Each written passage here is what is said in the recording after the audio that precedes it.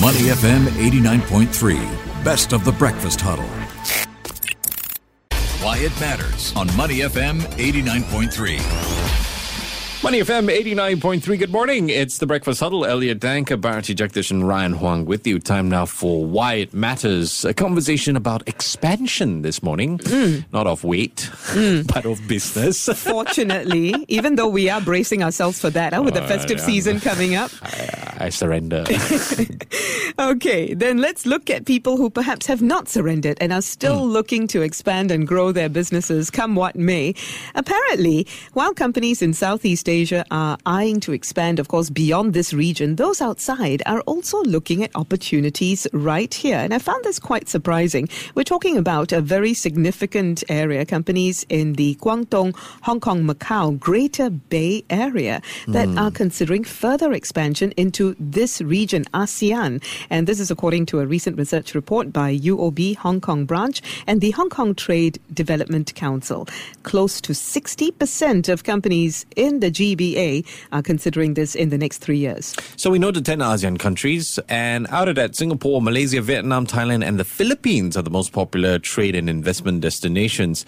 The report also found GBA companies highly value Hong Kong services and expect the city's role as a business hub facilitating trade and investment between the two regions to grow in importance. Let's find out more from Christine Ip, who is the CEO of Greater China at UOB. Christine, good morning. How are you? Good morning. Thank you. Yes, it's doing fine. It's so happy to have a chance to talk to, and I'm in Singapore. I love to come back. All right. Well, I suppose let's start off by getting you to tell us a little bit about this report. The report is titled The Trade and Investment Between GBA and ASEAN and the Roles of Hong Kong. Tell us more. Okay, so basically what we see according to the Chinese government policies, that actually they really would like to promote that. And what we have seen is with the outbreak of COVID, the uncertainty of the global economy, companies have been reviewing their supply chains. Some of them are planning business expansion by setting up regional headquarters or treasury centers. While we also see some entering new markets for more sales channels. And when we talk to our clients, we find that the Chinese companies are also eyeing the ASEAN market. And according to reports, in the first 8 months of the 2021, China's imports from and export to ASEAN rose by 1/3 year on year. So because of this, with the establishment of closer relationship between ASEAN and China and the regional comprehensive economic partnership that will take effect next year, we strongly believe that more Chinese companies will focus business expansion opportunities in ASEAN. So as such, UOB Hong Kong branch, we decided to partner with the Hong Kong Trade Development Council to conduct a survey. So we talked to over 600 and around 660 enterprises based in the Greater Bay Area. They are either currently and already engaging in trade, investment, or business operations in ASEAN, or have not yet entered, but have planned to expand into the markets in the next 3 years. So by doing that, that's how we gather the information. And we have a pretty broad-based surveys covering different industries from consumer goods, industrial goods, business professionals, financial services, real estate, hospitality, construction, and also the TMT sector. It sounds like a wide range of sectors indeed. And I have to admit that in the last few years, I've heard more about investment opportunities in the GBA than I have about investment opportunities here. Clearly, there are good reasons for this, which you just mentioned, closer economic ties, also COVID-19, putting a spanner in the works in terms of supply chains.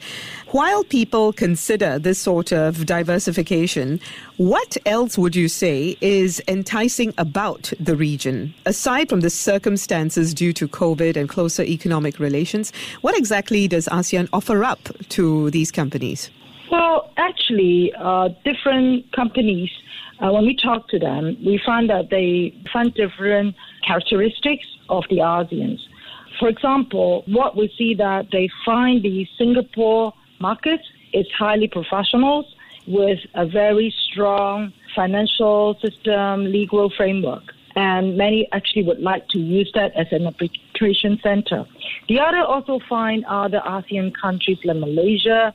The labor cost is cheaper, but it's also English speaking. And many of the ASEAN countries, the population, they actually are bilingual. They can read and actually talk and speak in Cantonese, Mandarin, or Hokkien. And it's very diverse, and they find it as huge opportunity as such. Yeah. Christine, if ASEAN is a pull factor for these companies, is the China crackdown a push factor for these companies? Well, I would say that it's not a crackdown, but definitely even before COVID, China is actually getting very big. The middle class is also coming above, and there are expanding demand for it. And as such, the high cost of labor, and many companies, when we talk to them, they find that it's necessary to do a 1+1. That means beyond the Northeast Asia market, they need to know out, and very logically, with all the government cooperations, the promotions, and better opportunity. And likewise, in the ASEAN, there's also a growing middle class. So a lot of people thought, you go to ASEAN to source raw materials. Actually, beyond that, there's a lot of buying potential for the ASEAN, and in particular for Singapore. Singapore, many Greater Bay companies, they see Singapore is a great place to use as an arbitration center, as I mentioned earlier on. And also, they see Singapore government has been actively developing and promoting various financial services, asset management, and so on. So that's why they love to come over and invest in Singapore and ASEAN. Let's talk about how the region can prepare for all of this interest. Each ASEAN country is at a different stage of development. Each ASEAN country has its unique strengths, right? So how do you even begin advising the governments and economies of these nations to prepare for all of this interest and to ensure that they are ready to take it a step further as more and more invest in the region? What I see is like the pace of development in the 10 ASEAN member countries are not exactly the same. And each has its own unique characteristics and positioning. So we just not need to be a copycat or jack of all trades. And I think each country can focus in the area they're good at. So according to the research, the GBA-based enterprises, what they see is, for instance, the consumer goods sectors tend to be attracted by the increasing matured consumer markets in Malaysia. So I think the government can promote a lot of this consumer spending, while the industrial product sectors prefer the Thai market. And professional services, as I mentioned earlier on, financial services, legal services are mainly concentrated in Singapore. So a lot of those investment bodies can actually collaborate with the Singapore government or their respective government and worked with us in Hong Kong, where we are the gateway for China. So I think that's the best way to complement each other. And Christine, on the back of your last answer, if we could dive a little bit deeper into it, how and in what detail could you tell us how UOB is helping businesses to expand into these ASEAN countries? What help do they need? What do you offer? Okay. What we see is UOB has more than 80 years of experience and expertise in helping businesses advance responsibly. And in ASEAN, we have a very extensive footprint with presence in 8 out of 10 countries. And I truly believe our deep local and sectorial knowledge of each operating market enabled us to help our clients appreciate the diversity of the region. And it's like the culture, the language, the economic growth pace, and to help them to manage their business and finance across the border. So today, actually since 2011, UOB, we already established the Foreign Direct Investment Advisory Unit, and we have supported more than 3,500 companies in their cross-border investments, and of which about one-third were Chinese companies. Today, we have 10 FDI centers across Southeast Asia, as well as in Hong Kong, mainland China, and Japan. Our FDI advisory unit not only enables companies to access financial products and services that they require to expand abroad, but we connect clients to our whole ecosystems of strategic partners, including government agencies, trade and industry associations, and professional service providers.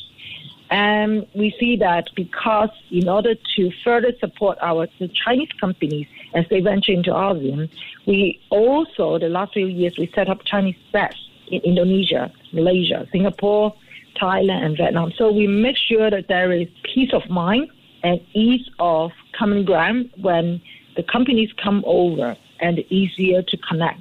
While in GBA, we also have established a very dedicated Greater Bay Area team to serve our clients in this region. We have more than 50 years of operation experience in Hong Kong. Hong Kong is actually the first branch after Singapore declared independence. And we also have 35 years in mainland China.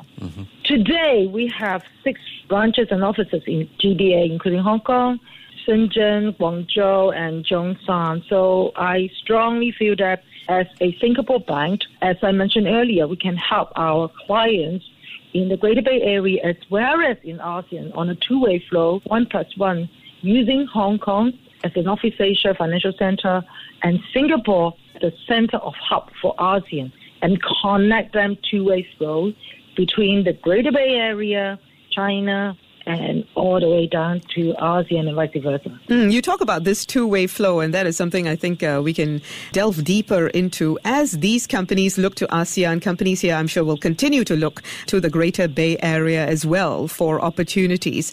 How do you see this unfurling in this contra sort of fashion as we move forward? What I see is it's actually growing, joining in the same dots, because China, as I mentioned, they would like to move up the value chain, even though still considered as a developing countries. But actually the high-tech areas and a lot of even the servicing industry, they really want to expand. And as such, as I mentioned earlier on, ASEAN is a place that they can feel the commonalities, and they also eyeing on a very vast growing economy. So both in terms of buying of the sourcing of the raw materials, and also selling their goods and selling their service, and they see there's huge opportunities.